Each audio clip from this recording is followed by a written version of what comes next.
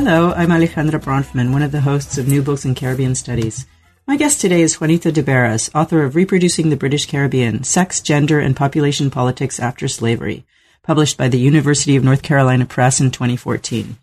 This wonderfully engaging book considers the issues of health and reproduction in post-emancipation societies.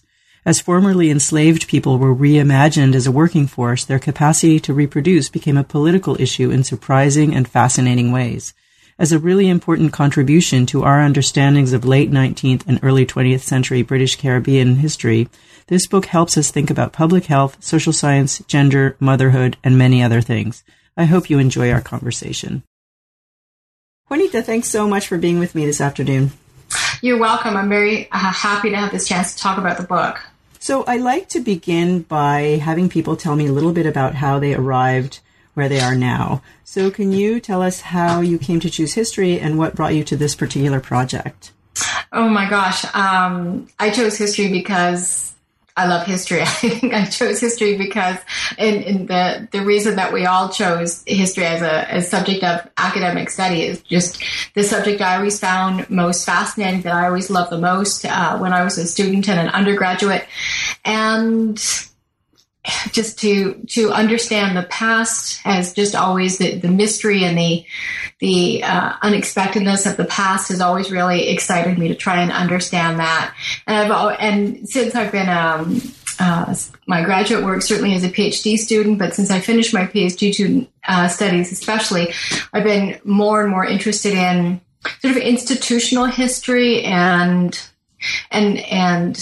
the history of sort of colonial institutions and institutions generally. I mean, I work on the Caribbean, and I've been working on the Caribbean since I was a master's student, I guess. I started a project with a professor I was working with at York on the British Virgin Islands during the period of slavery, and found it very interesting. And then when I was thinking about a PhD topic, was pulled towards the Caribbean even more. And because, as I told you, we were talking a couple of minutes ago, my half my family is West Indian, Guyanese, and Trinidadian, and just grew up hearing stories about Guyana and the Caribbean more generally, and just felt pulled towards wanting to understand that area of the world and that history more. And it just seemed, just to pull me as a subject for my PhD. This particular book and this particular project, it builds very much on my first project, on my dissertation book, which focused on Guyana. For some of the reasons I mentioned just a minute ago, but it focused on Georgetown, which is the capital city of Guyana. And I'm a person who I was born in Toronto. I spent much of my life in Toronto, so I'm very much a city person. So I'm fascinated by cities and how they function. And when I was thinking about PhD topics, I was just very interested in the capital city of Guyana and Georgetown. And I wanted to understand how this particular colonial city, how it worked, how this very multi-ethnic, multi-racial place functioned on the most banal level possible. So how did people interact on the streets and in the marketplaces? I mean, it was those sorts of everyday sort of encounters that I found very interesting. And in the process of doing my research for that particular project, I encountered something that was called the British Guiana Baby Saving League, which is an organization founded in the early 20th century to try to preserve the lives of infants, to help them survive infancy and grow to adulthood.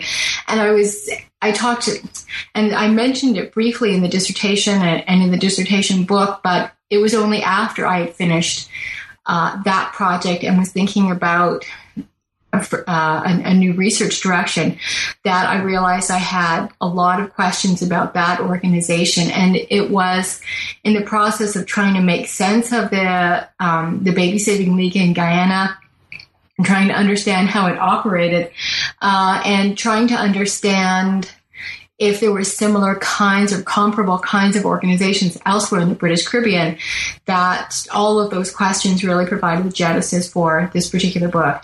I can go on at great length about the Baby Saving League, but maybe we can maybe pause there to see if you have another question. Well, yeah, I do. I want to talk about the Baby Saving League because I also found that really fascinating, and I actually found some parallels with some of the things that I uncovered in Cuba when I was doing research for my first book. So I really want to talk about that later. But first, I just wanted to ask some sort of broad framing questions in terms of how you made the decisions about the form and the shape of the book, because I found it very effective and very compelling in a lot of ways.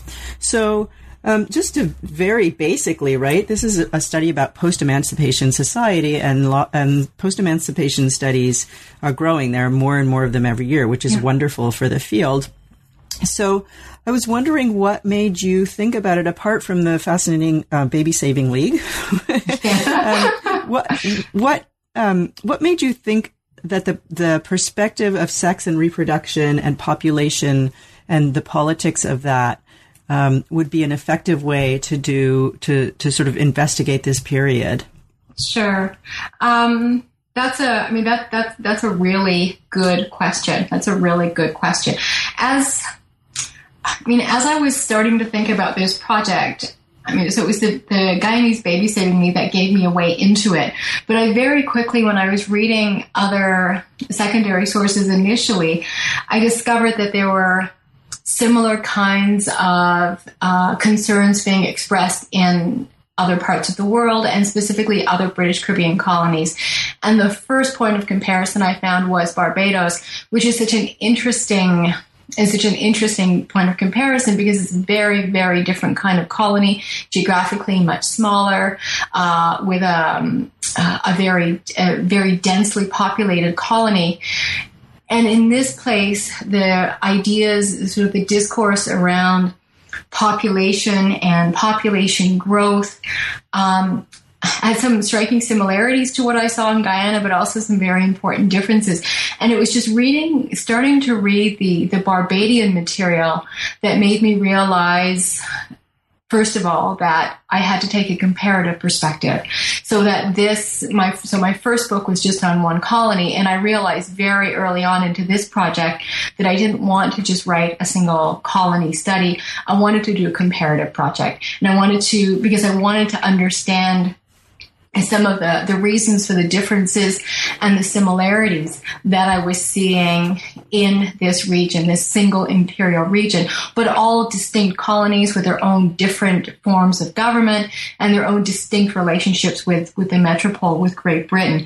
So the project had to be comparative, and I realized very, very early on as I was reading the sources, sort of, very generally interested in the question of these sort of colonial institutions and sort of questions around history of public health and public health policies in this period, I realized that the sources I was finding, and for the most part, official sources produced in the center of empire, so by imperial officials, but also by colonial physicians, colonial officials as well, were fascinated by the questions, by the intersection of sex and reproduction. That almost everything that I was reading, the kind of sources I was reading, these individuals kept coming back to these issues.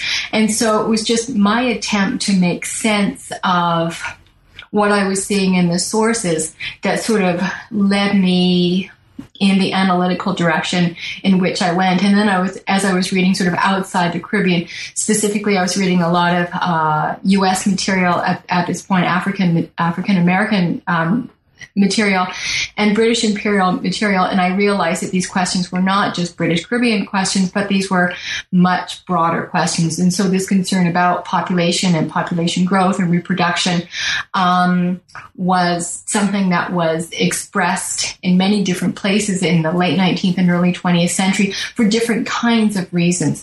And that sort of gave me some questions, gave me a bit of a framework to think about what I was finding in the Caribbean. So you mentioned earlier that you wanted to do a comparative study, which is really interesting and really difficult. Yes. Having also tried to do that. So, yes.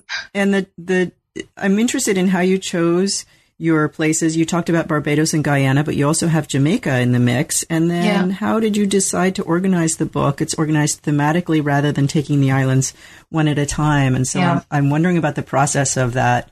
That organization. That was hard.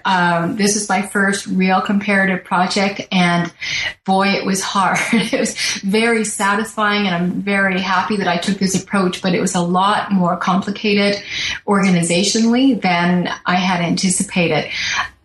And from the beginning, I didn't want to make it colony by colony, because I've read some comparative projects that are sort of organized geographically, and 10 points in the argument can be a little repetitive. So I wanted to find significant themes, points of difference, points of similarity, and focus on those themes. And so the book was sort of organized around some of these themes that I identified as significant to all of these places. And I have to admit, the outside reviewers for UNC who published the book and the senior editor, Elaine Mailer, were fantastic. The first version of the book I gave them was good. They were interested in it, but they identified a lot of the problems with how I had organized it because of the comparative approach. And the reviewers and Elaine gave me a lot of really good practical suggestions about making sure that the argument wasn't repetitive, and et cetera, et cetera. And that all came down to the challenges of doing this and doing a comparative project. I chose those colonies. I chose Guyana because I know so much about Guyana, I have so much material, and Guyana was a jumping off point for me. Barbados, because it was such a dramatic point of comparison with Guyana, and then Jamaica, because Jamaica is, in the eyes of officials, contemporary officials, British officials especially, and in the eyes of a lot of people today who don't know much about the Anglophone Caribbean, Jamaica really kind of represents the Anglophone Caribbean, and it's of great interest to people who read history, who want to read about the Caribbean, but also in the period that I was talking about, for a lot of colonial officials, and especially at around the time when slavery ends, which is sort of when the book starts, Jamaica and what was happening in Jamaica really seemed to sum up the Caribbean in the eyes of these imperial officials. And so many policies that we see in this period were sort of constructed with Jamaica in mind. And so because it was the biggest island, the most populous island in the British Caribbean, because it was so important in the eyes of imperial officials, Jamaica just seemed like it had to be part of my comparison. Right. It's often it is the biggest island. And so a lot of things end up there or begin there. So one last big question before we get to the chapters. So you talk a lot about colonial officials and their aims, but really a lot of the action is driven by what you call a multi-ethnic group of Caribbean men and women. And so I'm wondering how you came to that choice, and did you think going in that those would be the main actors of these stories? Yeah, I mean, that's a really interesting question. And so, if I had to identify two of the major organizational challenges and sort of analytical challenges I faced in the book, one was the fact that it was a comparative project. The other was to try and find that balance. All along, I don't consider myself an imperial historian. I consider myself a colonial historian, that is a Caribbean historian, someone who stands in the Caribbean and looks out at the world.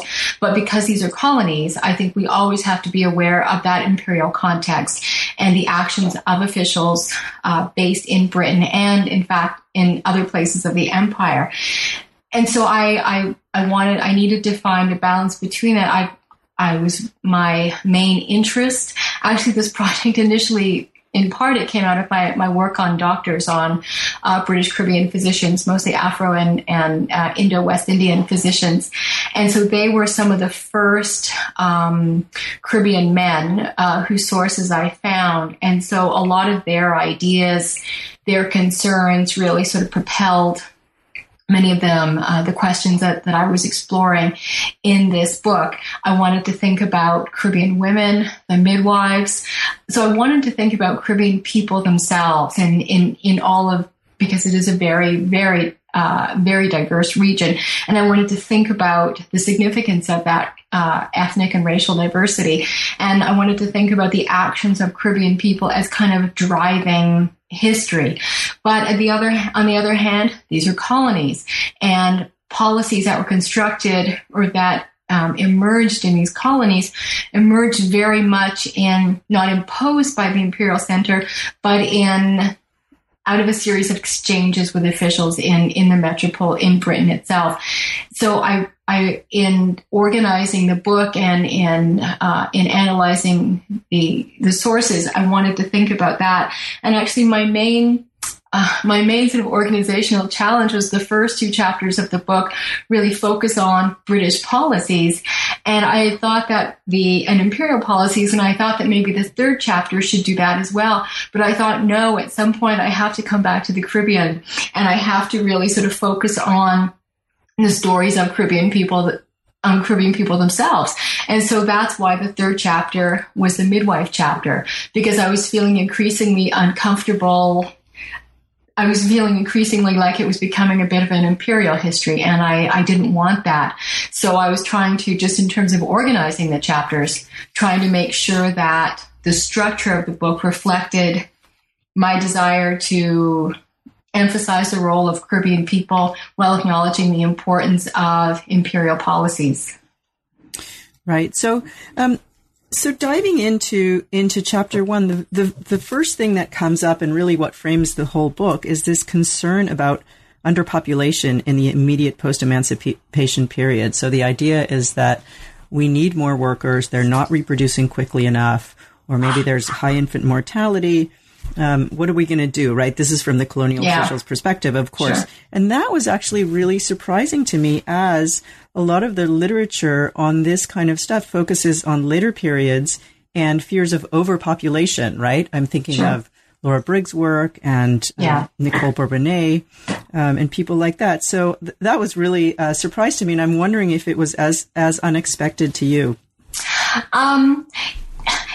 I mean, not really. I mean, I read Laura Briggs's book, of course, and Nicole's, and part of some of Nicole's earlier work, when I was starting to work through my own material. So I was very much aware of what they were talking about in the 20th century, and especially from the 1930s on. But because I was very familiar with, I work on the post-slavery period, but I was very familiar with the slavery material, the scholarship. So I was aware that population concerns and these worries about underpopulations and shrinking populations was very important in this early period, until I really started to dive into until I really started to dig into the primary sources. I wasn't quite as aware how significant it was as a factor in the abolitionist campaigns, and how central it was to imperial concerns around the end of slavery itself. And I found that very, very interesting. And in part, I wanted to, as I said, I'm not a historian of slavery, but as I was trying to think about where these late 19th century concerns about shrinking populations and so on, where that came from, I kept feeling like I had to go back further and further in time, and then finally ended up looking at the abolitionist debates and saw that that's where these concerns were expressed. And so late 19th and early 20th century concerns about the size of populations in the British Caribbean really do have their roots in those late slave era debates and discussions.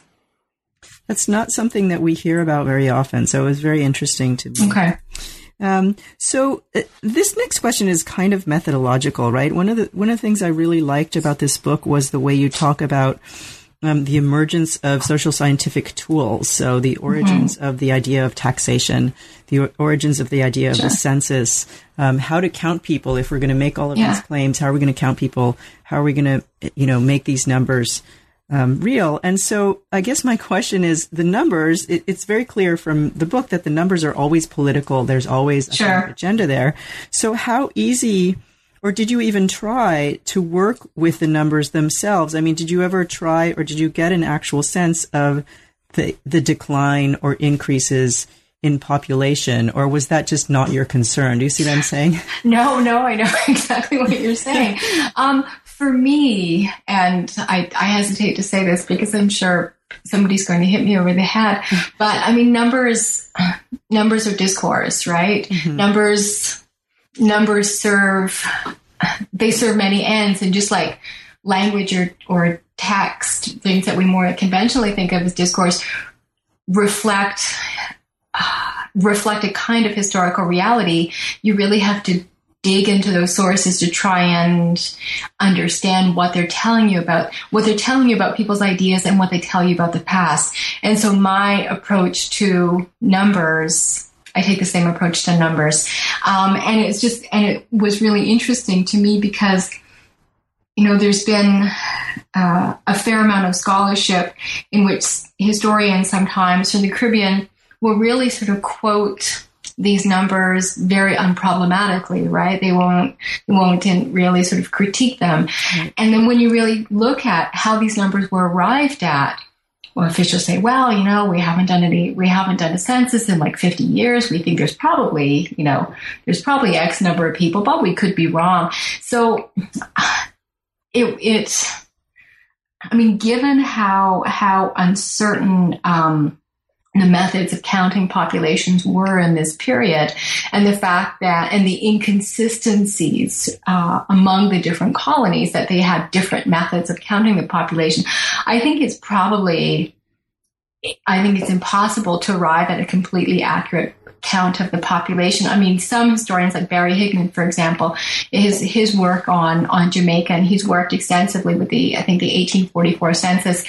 And his work is fantastic, right? So he and a few other historians who are numerically inclined have really digged into those census reports and compared them with other kind of reports, and have come to conclusions that they feel pretty comfortable with about how many people lived in these colonies and probably what the mortality rates were. And so I tended to rely on those historians who've really done an awful lot of that very complicated work. Because those numbers are important, right? They give you a bit of a basis to argue from. But for me, they're more interesting as reflections of what contemporaries thought, and I was just so fascinated to see the numbers that contemporaries would note, and then what those numbers actually meant to them, because those numbers, whether accurate or not, drove policy. And that's the really interesting question. I mean, that's a really interesting subject for me. I said at the beginning, I'm interested in institutions and policies. These policies and institutions were based on these numbers, accurate or inaccurate. That was the basis for them. Yeah, I thought you did a really nice job of making that point, but then also really suggesting that in the post-emancipation moment, there were issues with infant mortality, and there were issues with health, and there were issues with, sure, all of those kinds of things, right? So yeah, there's reality there, right? Mm-hmm. I mean, it's not all, I'm not one of those historians who says it's all discourse. No. People lived and they died and they suffered and they cried and they loved. I mean, we know that. We know a lot about the past. Many things we don't know because of the nature and the incomplete nature of the sources and the problematic nature of the sources. But a lot of stuff we do know. And the sources are pretty clear that all the sources are pretty clear that there were very high rates of infant mortality, that many, many babies died very, very young. And that was a huge tragedy for men and women and just everyone living in these societies, but also that it was a political issue. Mm-hmm. And so that was also one of the challenges in the book, to think about those personal tragedies as something that drove colonial and imperial policy and institutions. My interest was in the policies and the institutions and the role of Caribbean men and women and British men and women in constructing those. But I never wanted to forget that these were individual tragedies of individual men and women in the past, and to always keep that in my mind, like the personal element of that. Absolutely, and that comes through. So it actually relates to the thing that I wanted to talk to you about next, which was the coincidence in the book, which is very clear, of the transition to freedom and the revolution in public health, right? Sure. So in a lot of places you read about the emergence of public health or you read about the transition to freedom, but they haven't really been put together in this way. And I found that really fascinating. And I was wondering if you could just talk a little bit more about how those are related, because I don't think that you're arguing that they're just kind of a coincidence that they occur together. Yeah. No, I completely agree with you. I mean, that coincidence in timing of these events, I think, is absolutely fascinating. And when I knew, of course, that these things were happening at the same time, but until I was really sort of digging into the book, I hadn't really thought about their relationship to each other and how they, in fact, informed each other. And it seemed to me very much that these new these new scientific ideas, this revolution in health and public health really shaped a lot of the discourse about the transition to freedom in the British Caribbean, and I would argue in other post-slavery territories, and that it really that these medical ideas really influenced some of the policies that we see, the institutional policies that we see in the post-slavery period. So that this so-called revolution in health, it shaped the transition to freedom, and I don't know. Yeah, it's not something I think that's been really argued quite as that I've seen many other historians argue in the Caribbean. But I think that coincidence and that relationship is absolutely fundamental. That we cannot understand the post-slavery moment, that we cannot understand the transition to freedom without thinking about these new medical ideas. And these new ideas about health and disease and the causation of disease, and what that all had to do with this concern in the British Caribbean and by imperial officials about the size of populations and shrinking populations in this part of the world, and then in turn what that meant for the economic survival of these areas. And that was, something. I'm not an economic historian, but at some point when I was working on the book, I realized I have to think about the colonial economy, because these questions about health and the disease and the causes of disease and shrinking populations, they're political questions, but they're also economic questions. And so I found myself digging into all sorts of history, economic history scholarship, much to my surprise. We all get there eventually. Yeah, I think we have to.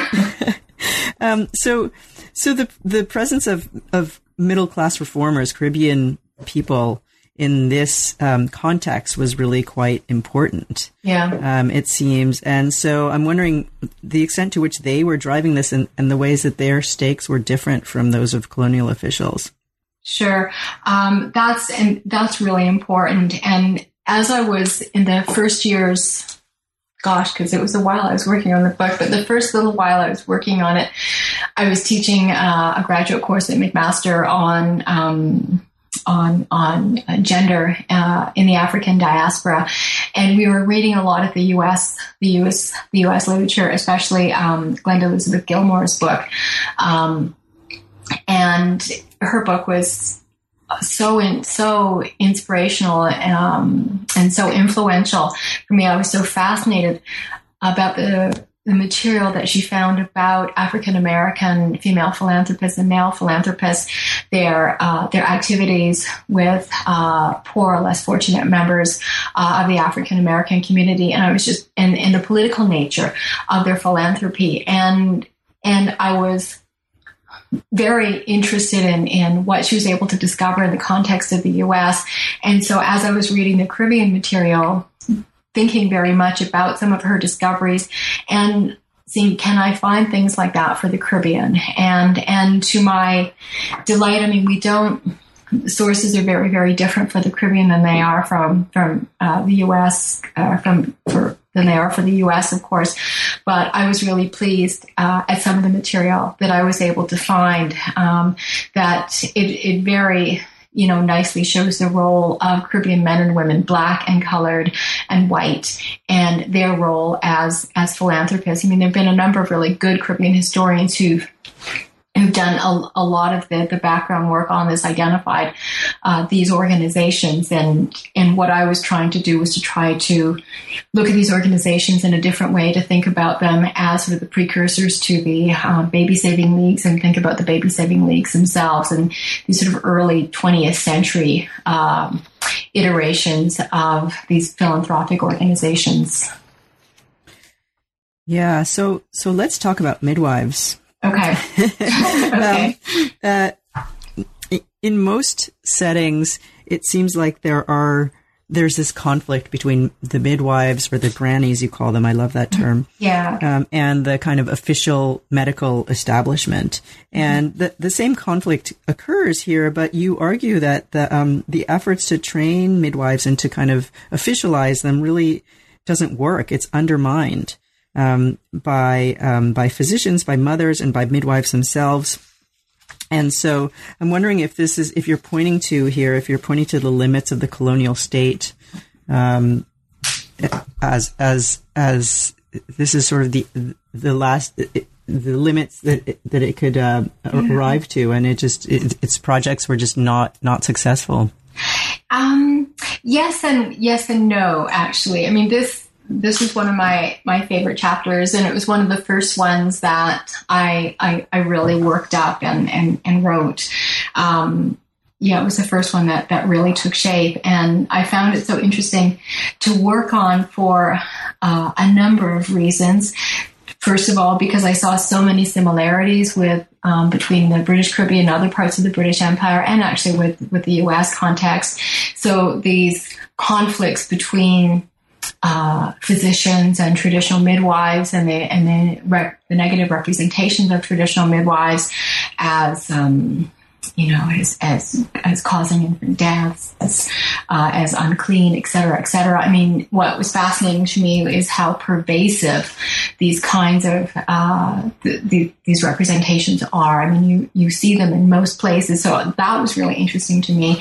But something else, and of course, I mean, you're quite right. I mean, this chapter does show the limits of imperial policies and attempts to eradicate the midwives. It shows that for very pragmatic reasons, cost, accessibility, et cetera, et cetera. But one of the most fascinating things I found when I was working on this chapter was my discovery of the efforts of imperial and colonial officials to try to incorporate the grannies into the world of colonial medicine and into sort of official midwifery, and which was sort of, but represented, I thought, an admission of defeat by these officials, that they're essentially saying these traditional midwives aren't going to go away. Local women, poor women, are still going to use them for all kinds of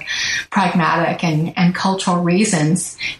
We have to work with them, right? So in a way, I found that so interesting, sort of a victory by the midwives over, imperial officialdom, and a recognition by these officials that we can't defeat these women, and so we have to find a way to recognize their skills and bring them into the system.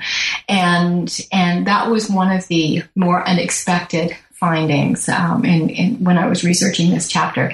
And I think,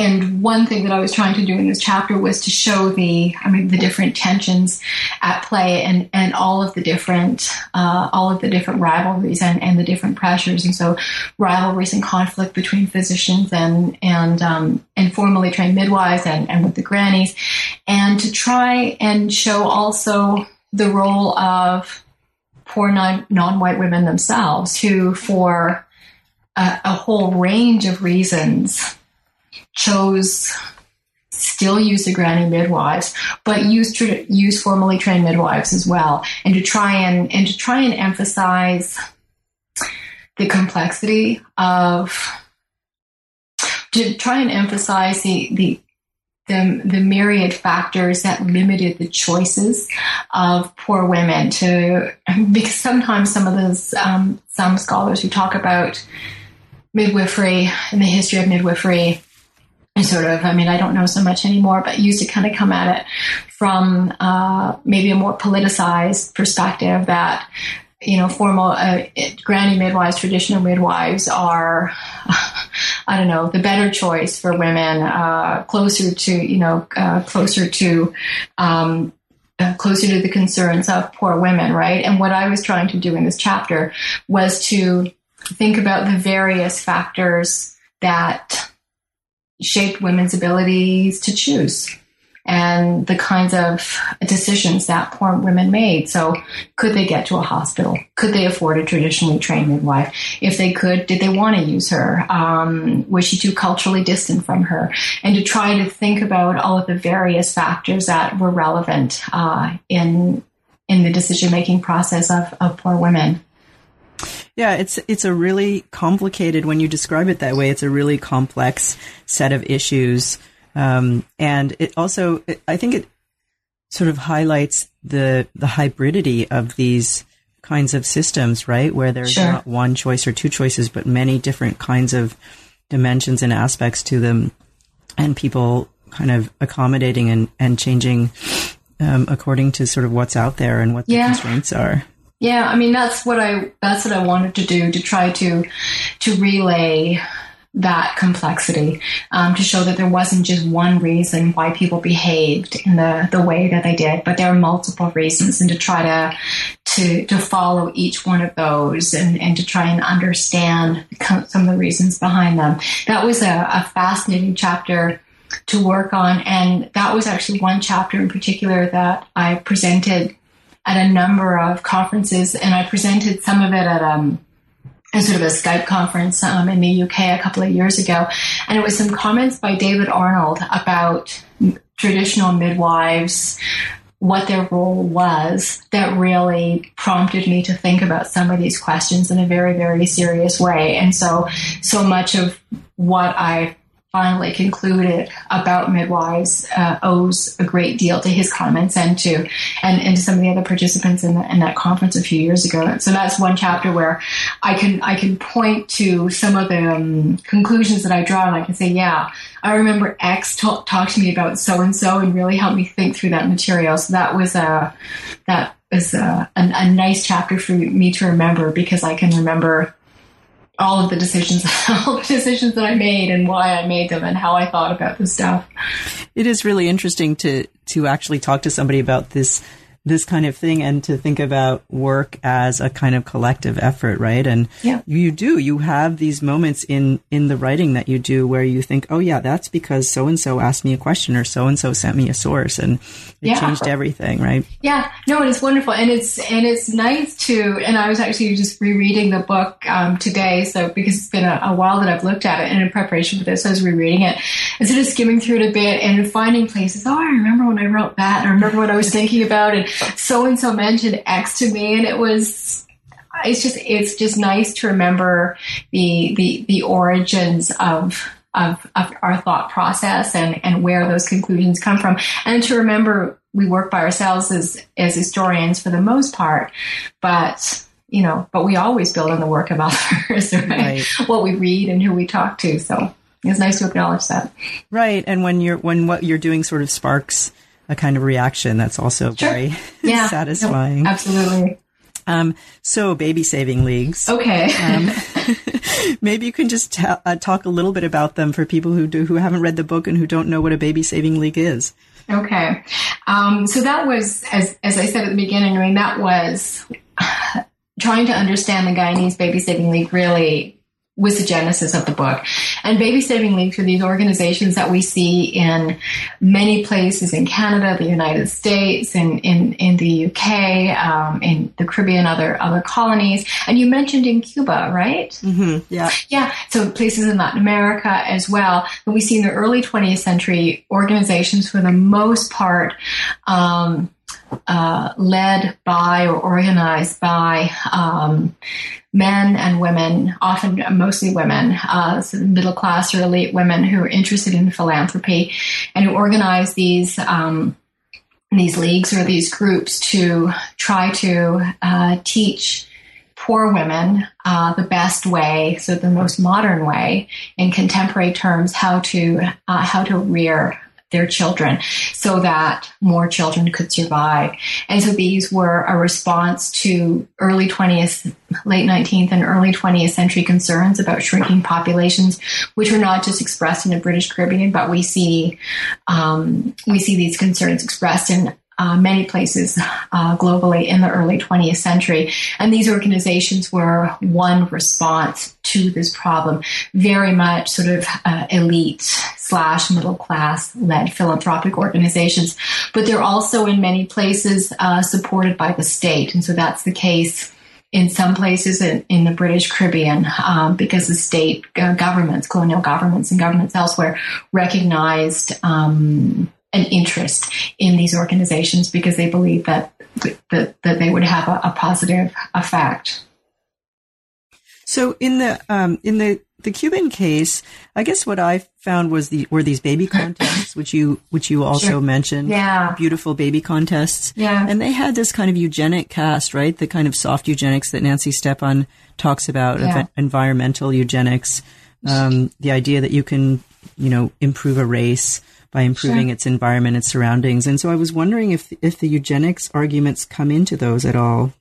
Sure. I mean, when you see, because I read Nancy Stepan's work, and so some of the other Latin American work and the Cuban work, and so I was looking for eugenics. I was looking for eugenics in the British Caribbean, and I didn't find the kind of explicit discussions of the sort of, I guess, hard eugenics that you see in some places in this period, but very much these sort of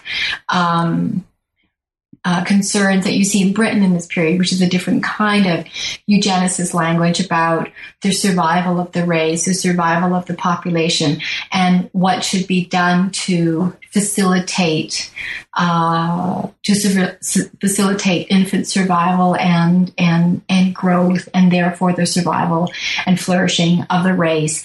And so the kinds of policies that were put in place that were advocated by these baby saving leagues, but also by government officials, public health doctors, and state employed midwives, and so on, to encourage to make the environment in which an infant was reared as hygienic as possible, to fix the physical environment, to and try to encourage more parents to marry, to improve the sort of the moral environment, I guess, out of the idea, based on the idea that would see more children, more infants survive. Just try to teach or show poor women the best ways to feed their infants, and so on and so on. So various kinds of social, moral, nutritional policies advocated by these philanthropic groups, but also by the state as well, all with the same goal: to ensure the survival of infants and therefore the survival of the race. And so these very much had were informed by eugenicist concerns of the time, and you see the sort of the soft eugenicist language, but with very few except.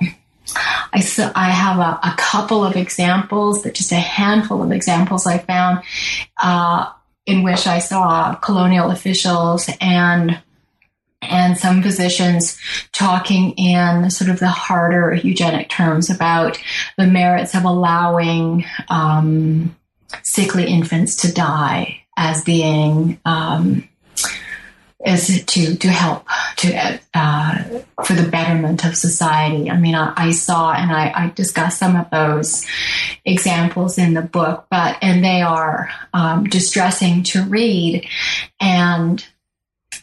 But what is striking is, in comparison to other places other territories in this period, that I didn't see that many examples of those. They were there and they were important, and as I say, distressing to read, but they are outnumbered by a different kind of discourse.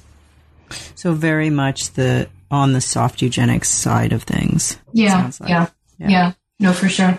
So by the end of the book, there is a transformation, right? So suddenly, there are more worries about overpopulation than underpopulation. Mm-hmm. And so I'm wondering how you account for this transformation. I mean, that's another place where my use of numbers plays into my analysis. So what seems that is happening by the mid 1920s and late 20s, and certainly by the 30s, populations really were increasing. Death rates were falling. And so all historians who work on this period in the British Caribbean acknowledge this. Contemporaries acknowledge this. But as I say this, I feel I also have to say that most places in the British Caribbean, like they had by the mid 1930s, their last census was like in 1921, right? Mm. So they had gone like 10 or no longer than that. My gosh, like 1911 in some cases. So they had gone like quite a long time without an official population count. And so historians and social scientists, sort of the first generation of social scientists working in the 30s and especially in the 40s, argue that we do see population starting to increase in this period because mortality rates really were falling and birth rates were going up. And so they're pretty certain about that. But then I just, as someone who reads census reports with a sort of a jaundice eye, I feel like I have to say yes, but there really hadn't been a census for 20 years. And so a lot of the evidence for this is anecdotal, right? But I think, with pushing aside all of those caveats in my kind of, irritating like historian kind of way, we can push those aside and say, yes, population was growing in this period because death rates, mortality rates were falling. And there's been, some scholarship that looks at some of the reasons for that. I mean, James Riley argues that, in his really interesting work on Jamaica in the 20th century, I mean, he argues that the public health education campaigns really were paying off. There's different interpretations for this. But yes, by the 1930s, it's this really dramatic and I just think really dramatic change in emphasis from this early 20th century focus on shrinking populations and the decline of the population to the 1930s and the Moyne Commission, which is this British inquiry into the causes of protests in the mid-1930s that happened throughout the British Caribbean. And so and it's called the Moyne Commission. It's the West India Royal Commission, but the shorthand version for Caribbeanists is the Moyne Commission because it's named after, we call it after Lord Moyne, who was the head of the inquiry. And the Moyne Commission, the Moyne Commission officials were obsessed by what they saw as overpopulation in the Caribbean, the fact that the population was growing madly out of control and that was going to lead to all kinds of social and political calamities. And so for me to read the Moyne Commission report and the testimony and the commissioner's conclusions, reading it while I was still thinking about the discussions from the 1910s and the early 20th century about underpopulation and shrinking populations the contrast was so stark. It was just really stark. But what was so fascinating was the similarities in in these official representations of poor West Indians as they're represented, their sexual behavior, their family forms were still represented as part of the problem and the cause of overpopulation, just that as it had been seen as the cause of shrinking populations in the early 20th century. So it was fascinating for me to see the differences between the 1930s and the early 20th century, but also to see some of the similarities, the discursive similarities. Right. It's fascinating that the same causes suddenly lead to really different outcomes, right? Yeah. No, it was great. I mean, the West India Royal Commission is this fascinating document, and historians of the Anglophone Caribbean who had worked on this report, because it was produced as an attempt to make sense of labor protests and political protests. A lot of historians have sort of looked at it as a political document and what it told us about labor relations and politics in this period, but increasingly social historians like me and like Lara Putnam and Nicole Bourbonnais are using this report to try to understand social attitudes and cultural attitudes of this period, and this document is just rich with that kind of material. Yeah, it really is. And I'm wondering, even in the transformation, even in the shift from sort of underpopulation to overpopulation, did some of those programs and institutions that were put in place, did they remain? Was there a kind of legacy of all of these years of efforts to increase the population? Yes, there were, and so that's also one of the interesting developments, or one of the interesting consequences of the early period that I look at the book. So the babysitting leagues became and infant welfare clinics and maternal education campaigns that were developed in the early 20th century in this kind of piecemeal fashion, organized and staffed by local philanthropists with some involvement of the state. By the late 20s and certainly by the early 1930s, they become fairly, ubiquitous is too strong, but they become much more extensive, and they really do provide a basis for, I think, the social welfare programs that you see after the war, in the 1940s. And so they really are built on these early 20th century organizations. It's really fascinating to see those continuities. Yeah, no, I think so, absolutely. And so the book ends, I end with the West India Royal Commission and the riots in the Moyne Commission of the 1930s. But I think, and Nicole Bourbonnais' book, which should be out, I don't know, within the next year, she talks about population control policies sort of in the 1930s, but especially the 1940s and after, and that period sort of after the Second World War. That's when you see a much more extensive emergence of these social welfare institutions built on these early 20th century institutions that I talk about in the book, but they grow quite significantly after the war. And I think that could be the next book. I don't know. I think that would be something really interesting to look at. Absolutely. So we've taken up a lot of your time. I have one last question for you. Okay. I'm just wondering if there's any implications of all of these kinds of debates and all of these sorts of conflicts and issues in the Caribbean today. Are any of these debates being revisited or repeated? Do you see anything, any of the lasting legacies? Yeah, I think that's a really interesting question.